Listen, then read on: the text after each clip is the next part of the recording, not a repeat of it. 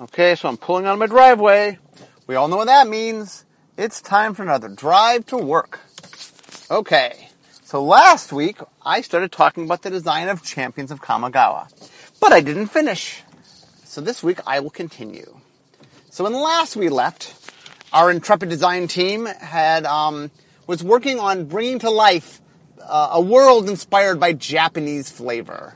And last week I talked about how they had come up with Soul Shift and Bushido, but they really were trying to find an identity for the set. And when I got handed over to development, so as I mentioned last week, although I'm credited in the designs, I was not on the design team.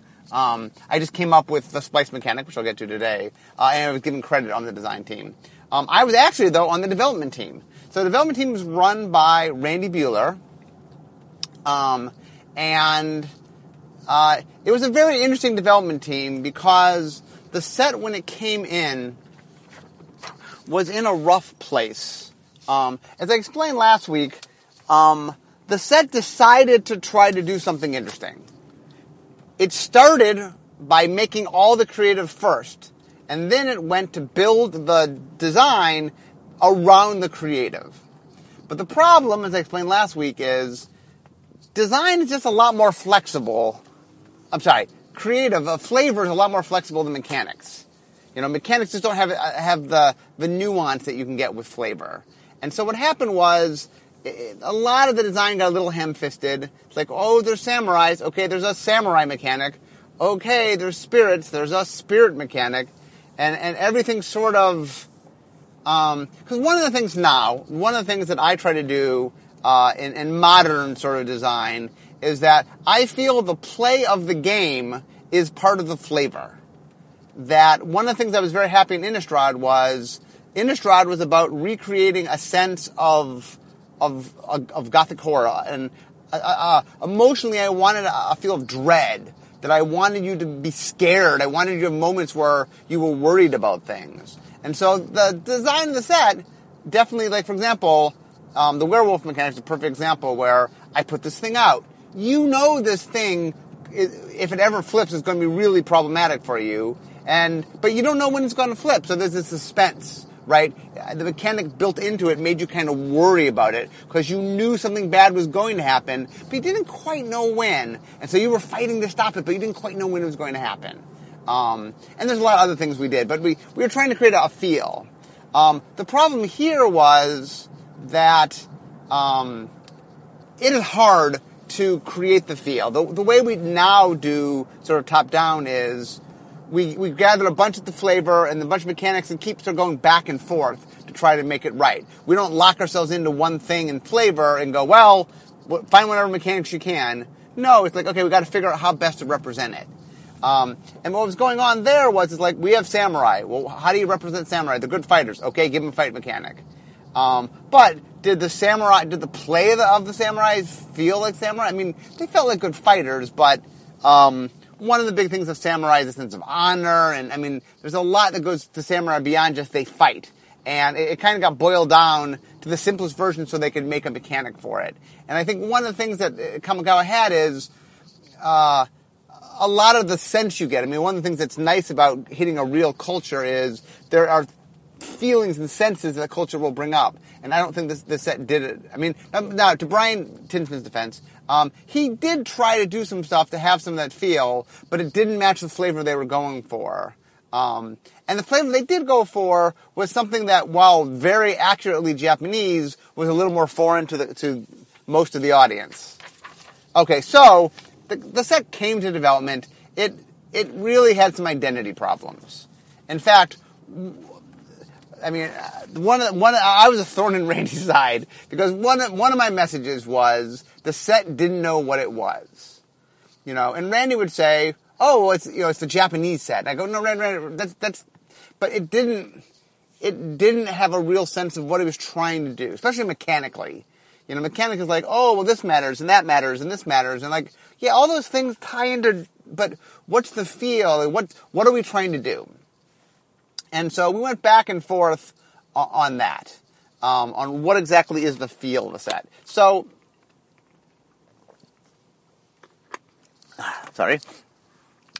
Must keep drinking if I want to talk consistently. So first of all, we knew we were missing some mechanic, and second of all, we were missing a larger, greater feel. And I kept bringing it up. I kept saying to Randy, we have to commit to something. What is this set about? And we kept jumping around what the set was about. The set had a lot going on. I mean, you were introduced to this world, and this world got in a fight with the spirit world, and there was this war between them, and you know there were a lot of characters, and it was definitely something that had a lot going on.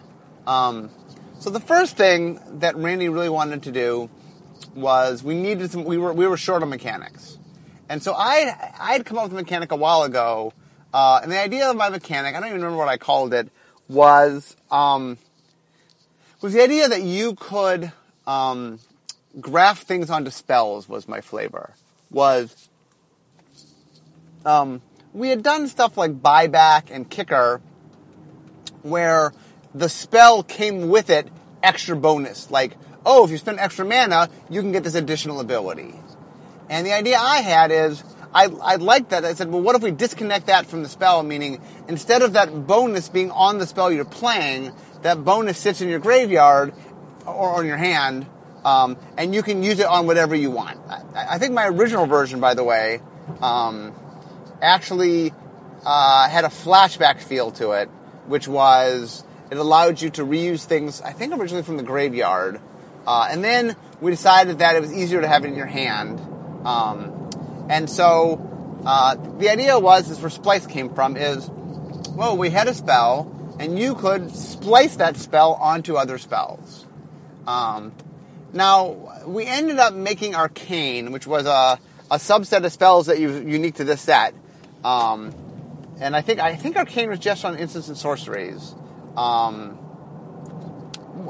Later on in the design, kind of too late, in the development, kind of too late to actually test properly, we came up with the idea of splice onto instant or splice onto sorcery. Because one of the problems with splice onto arcane is, talk about parasitic. Like, I can splice onto this subset of spells. This subset of spells exists solely in this set. Now, I was happy with Splice for limited because I think it actually played very interestingly, and I think Splice did a lot of fun things for Kamigawa Limited. And for what it's worth, by the way, for as much as I might rag a little bit on Kamigawa's, I think the design had some issues. I do think the actual limited play was actually pretty good. I mean, especially for its day, it was pretty good. There were some problems, and I'll get to some of the problems, but I think those that's shown the most is in limited. And the reason is, one of the set's problems was how parasitic it was. Once again, parasitic means it relied on other cards only in this set. But in limited, it didn't matter. You're parasitic. Well, all the cards you're playing with are from the set. So that stuff didn't matter. In constructed and casual formats, it did matter because, like, oh, I want to play Splice. Well, I have to make a deck of nothing but this set. And one of the problems we had for a long time is what we call the block monster problem. So one of the things we used to do is, we still do this, but we used to, every year it has a different theme to it. And what we used to do is we would starve the theme right before it. So if you're going to do gold cards, no gold cards would show up for a set or two before it. If you're going to do artifacts, no artifacts show up for a set or two. We would starve whatever it is we were going to do. And what we ended up doing with that, the big flaw to that plan, was you ended up with sets in which, the set before me had nothing to add, and the set, so like the set would become so strong and just have its own block that it would become a monster, we call a block monster. It would cause problems in the block constructed format, but also standard you want the reason to have two years is to have those 2 years mixed together. And our themes were so strong and we were pulling them away that we weren't making it easy for things to go together. Now, we do it a lot differently. Now we're very conscious of what's coming. And in fact, we try to make sure there's some overlap that, there's some things from year one that year two will want, and that, it'll create some synergy between them. And then year 2 and 3 have something different that matters. So year 2 has something else that year 1 doesn't care about, but year 3 will care about. And that's how you keep standard fresh, is make sure that the blocks sitting next to each other have some synergy with each other. Okay, so we made Splice. I pitched it to Randy. Randy liked it. We put it in the file. We ended up making Arcane. We also pushed what we called Spiritcraft. The original design had some of this, but we way notched it up, which is kind of spirit matters. So we had a lot more cards that rotated around spirits. I mean, obviously, the design team internal of Soul Shift, which very much cared about spirits, but we made more of like enter the play and count spirits and things that did well in play counting spirits. We called it Spiritcraft. I mean, that wasn't an actual name. So what happens sometimes is the set has, a mechanic has a name and it's on the card. So that's a keyword mechanic. Sometimes we put a name with it, but it's not a keyword, and we call that an ability word. Also, sometimes we have an ability action, which is like a verb that's a keyword, but it's a verb rather than a noun, and it's used in sentences. Like transform from Innistrad was an action word. Ability word. But sometimes we have nicknames for things. We don't officially call them that, but we in all our writing we'll refer to it. So we call that Spiritcraft. Okay, next, the flip cards. And by flip cards, I do mean flip cards, which is funny, because when people talk about the double-faced Innistrad cards, they sometimes call them flip cards. And I say, well, not exactly, those aren't flip cards. These are flip cards. So what flip cards are cards that come into play one side up, and then if you do a certain condition, you flip them upside down, and then they're a different card. So the idea was pretty simple, which was we were trying to do some more storytelling, and we liked the idea of these heroes that turned into champions, sort of, that became powerful characters. And so they would start out simple. I think the way a lot of them is they weren't even a legend yet, and they flip into legends. Now, I'll get to a legendary thing in a second. So where flip things came about, so I did a card in Unglued Tooths that never got released called Heads Up, Tailspin. And the way the card worked was there was a tiny sliver piece of art at the top, rather half the size of a normal piece of art, then the text box, then on the other side there was another sliver of art. And so the text box was split in half, so if you had the card up one way, it's called Heads Up, and then it was a positive thing for your creatures. And then the other way is called Tailspin, and if you flip the card upside down, then that art was face up, and that rules text was face up. And then you flip a coin every turn, and either you get Heads Up or Tailspin, was the idea. I mean, the real innovation of the card was the idea that it was two cards that you went back and forth between the states. So what we did here was a couple things that were different. One, we talked to the art director, who at the time was, I believe, Jeremy Cranford. And Jeremy liked the idea of, instead of having two unique pieces of art, because he thought it was just hard to have such a small piece of art, he suggested having one piece of art, but in which you have two images that when you flip it up, one image pulls your focus one way, one image will pull your focus the other way. That they were sort of two pictures melded together, but the artist would know that they were being one giant picture. That had some success. One of the things when we ended up going to double-faced cards in Innistrad was having two clear, distinctly different pictures, I think made it a lot easier to sort of get the differences between the things. Flip cards also were very limited in the amount of space you had to write the words, just because you had half a text box. I know Richard was also involved in making these cards. Richard, I don't think, wasn't on the design team or development team, but he was somebody who was around and we would talk to, and I think some of the execution flip cards Richard came up with. I think Richard was the one that said, look, they start in one state and they go to the second state and they never come back. That way it's clear, because Heads Up and Tailspin, it went back and forth. And the problem with going back and forth was we were afraid, especially when the card is, like for example, flip cards also had the problem that when you attacked them, well, which orientation were they? Which one were they? Like, it just became hard to remember which was which. But Richard's thing was, if they go back and forth, it's even harder to remember. If they just go one way, well, you have to remember whether it switched or not. If it did, then you know that it's one thing, and that would help. The other big theme that development brought into it was we knew that we'd wanted to play up legendary characters a little more. And so the development team definitely played that up some. But I said design team. But in development, one of the things I kept saying to Randy is, what's the set about? And Randy would say, well, it's a war. I go, well, if it's a war, then we should play up the two sides of the war and have each side represented and have probably a mechanical identity for each side. And so Randy said, well, maybe it's not about a war. Maybe it's about the legendary characters. And I said, okay, well, if it's about legendary characters, then you have to have a lot of legendary characters. And that's when I pitched the idea of all the rare creatures being legendary creatures, as well as a bunch of uncommon creatures being legendary creatures. I was like, well, if you're going to do it, it's going to be your theme. You kind of have to really make it your theme.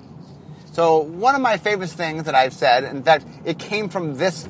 I learned this lesson from this very set, which is one of my themes. One of my little truisms about design is, magic design, is if your theme isn't common, it's not your theme. And what I learned from this set was that it's fine and dandy to say, here's my theme. But if you don't play the set and get the theme in the vast, vast majority of the games you play, then it isn't your theme. You know, like we did this legendary theme, but you could open up 10 packs and never see a legend, you know. I mean, maybe 5 packs and never see a legend. I guess all the rare creatures, eventually you'll see one. And even if you open up 10 packs and you saw 1 or 2 legends, you know, let's say you opened up 10 packs and got a couple rare legends. Well, fine, maybe you happen to get a couple rare legends. It's hard to communicate all the rare creatures are legends. That's really, really hard to communicate. In fact, it pretty much is impossible to communicate in a booster pack. And so we kind of set ourselves up to do something that wasn't going to be noticeable in a way it needed to be noticed. I mean, we talked about it. The other big mistake we made was legends are something that's are special. You know, legends are something that people really like. The reason we wanted to use them was they were something that was, something that people loved. Which is interesting because the legendary mechanic mostly, I mean, Commander didn't exist yet. At the time, it was mostly just a drawback. It just said you couldn't play with all of them. Now, yeah, development got to give it a little tiny bit of boost, not as much as people think. But people thought of legends as being cool. And the problem with doing all your rare creatures being legends is all of them can't be cool. Some of them have to suck. It's the nature of the beast that, you know, yeah, you'll have some good cards, but you'll have some bad cards. And we guaranteed that we'd make some really bad legends. Yeah, we made some really good legends, but we made some really bad legends. And that kind of undercut the whole idea in general of legends are cool. I mean, that's another big lesson there is, A, if your theme's not a common, it's not your theme. And B, be careful, you know, things people love as a resource. Use it accordingly. You know, don't waste it. If people really love something, you have to dole it out and be careful. Because if you don't, then you make the thing less valuable to people. And an really important part of trading card game design is you only have so many resources. You have to use them carefully. You can't sort of waste them because every time you waste one, you're just down on resources. You have to go find more resources, and there's things to find in Magic, but it's not an endless supply. You know, we have to manage our resources because a lot of doing Magic correctly is reusing the resources. Okay, what else did we do? Other small things we did. So before this, so part of making the legendary thing work is we changed how the legendary rules work. Now recently we've again changed. So let me walk you through the legendary rules real quick.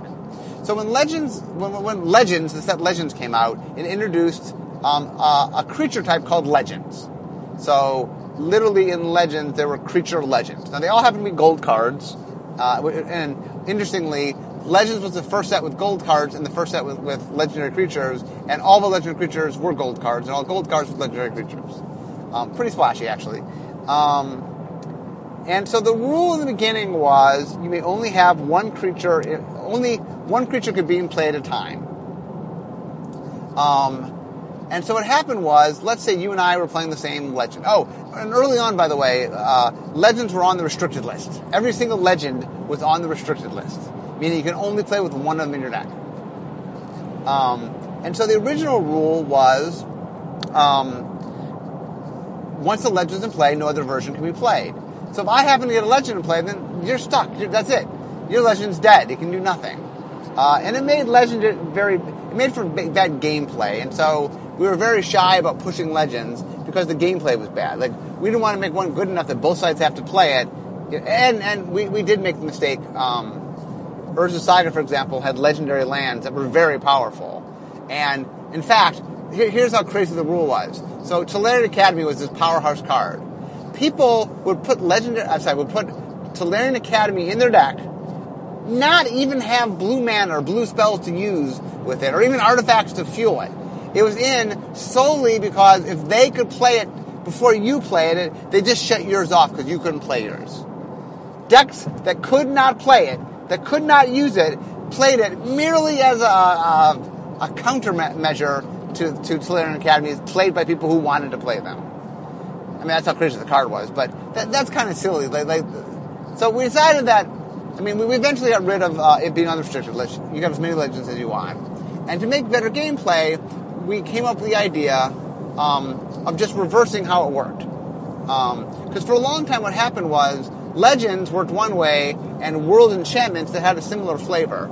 So world enchantments, or as they were called originally in Legends as well, enchant worlds, would be an enchantment, and it would affect the game state. The flavor was you were on a different plane.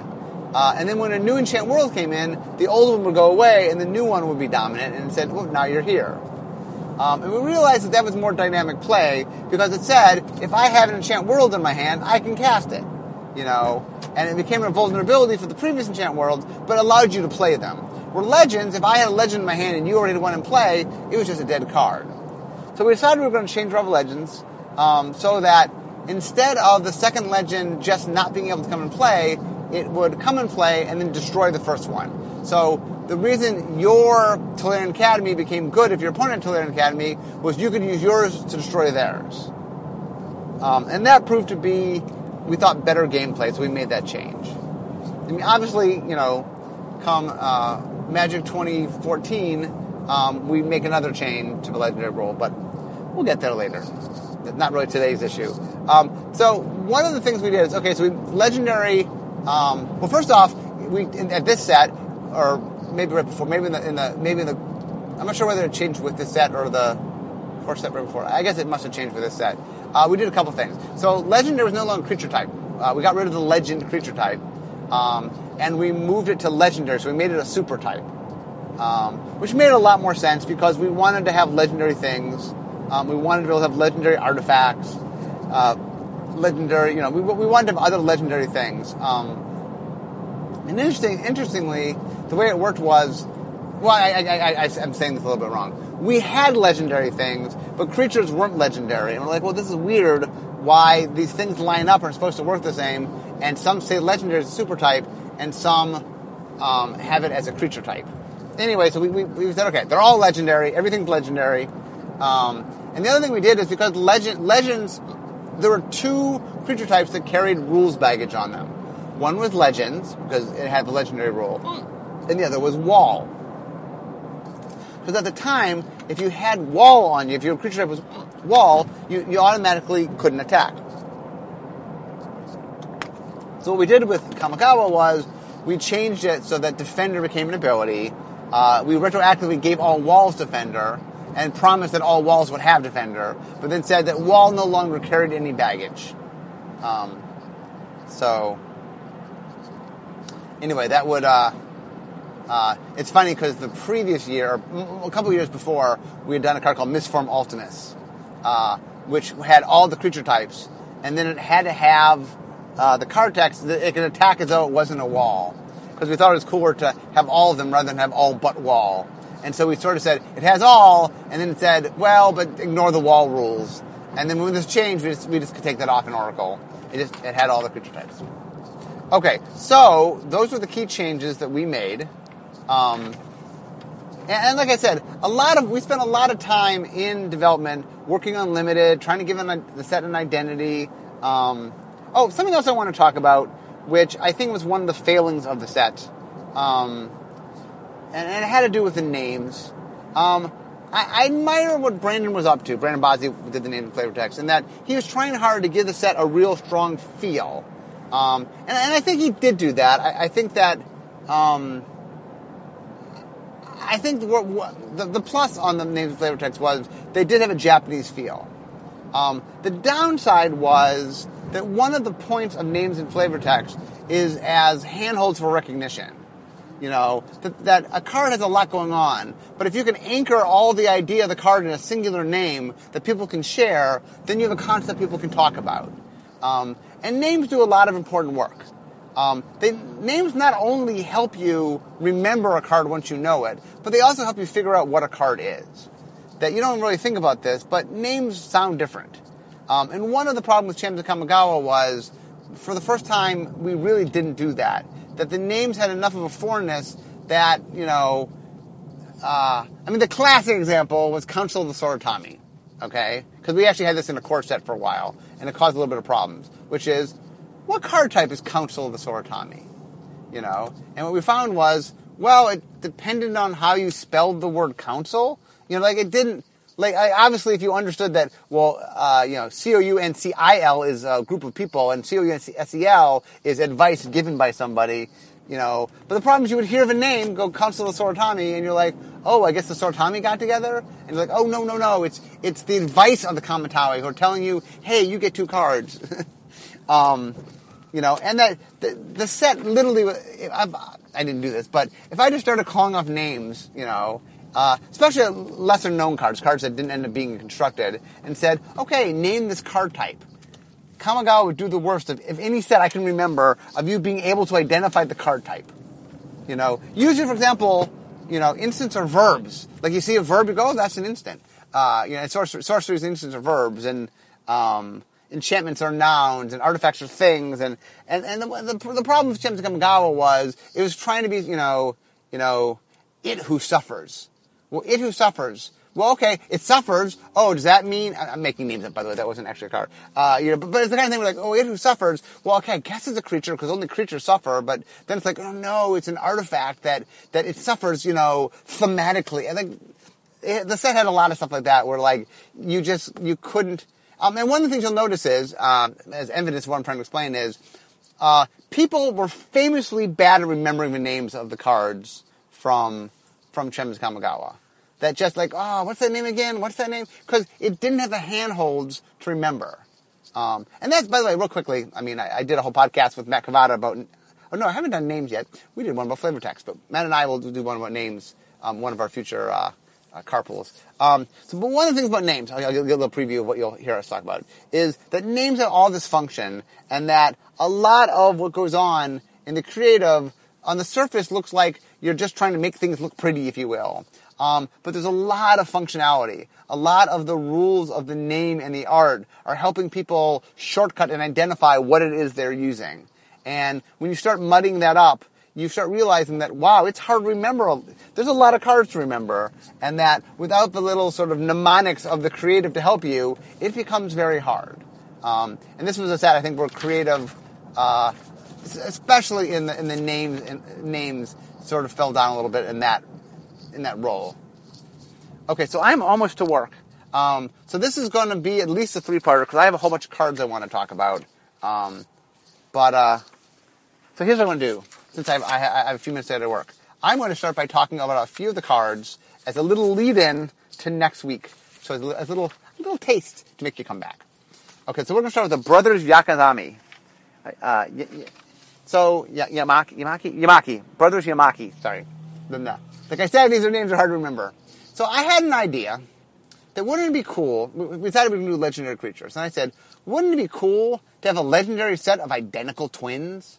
And I thought this was an awesome idea. Like, we have a card, and the card, there's 2 of them, and that you can have 2 of them in play.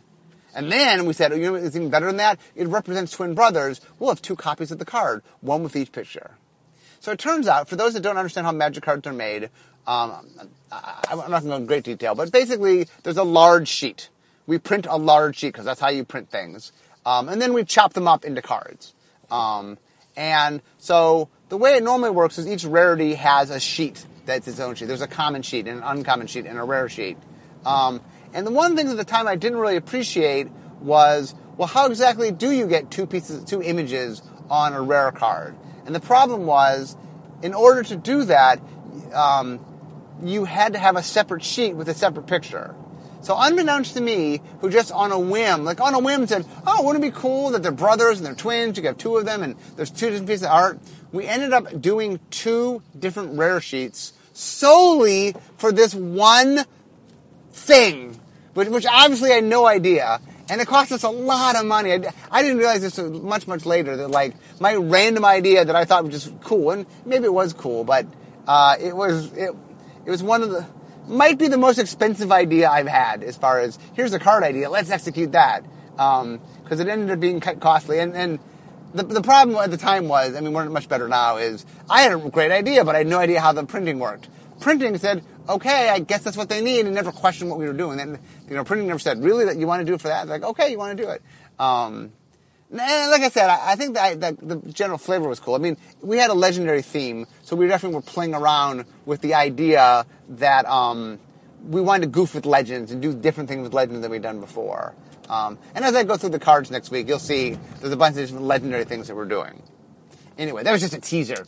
A teaser of the kind of stories you will learn next week, because I'm here at work, and I must go and do my thing. But I want to just give a little teaser of next week is going to be about the cards. One of the things I've been trying to do in my design podcast is at least spend one podcast talking about actual card stories. And I felt like there were some fun stories to tell. The brothers Yamaki being one of them. But next week, I will tell you I have many more. I have a whole sheet worth. Maybe more than one podcast. I'm not sure. At least one podcast. So make sure to join me next week. You'll hear about some Champions of Kamigawa cards. And anyway, it was fun talking today. But you know what, guys? It's time to go and make the magic.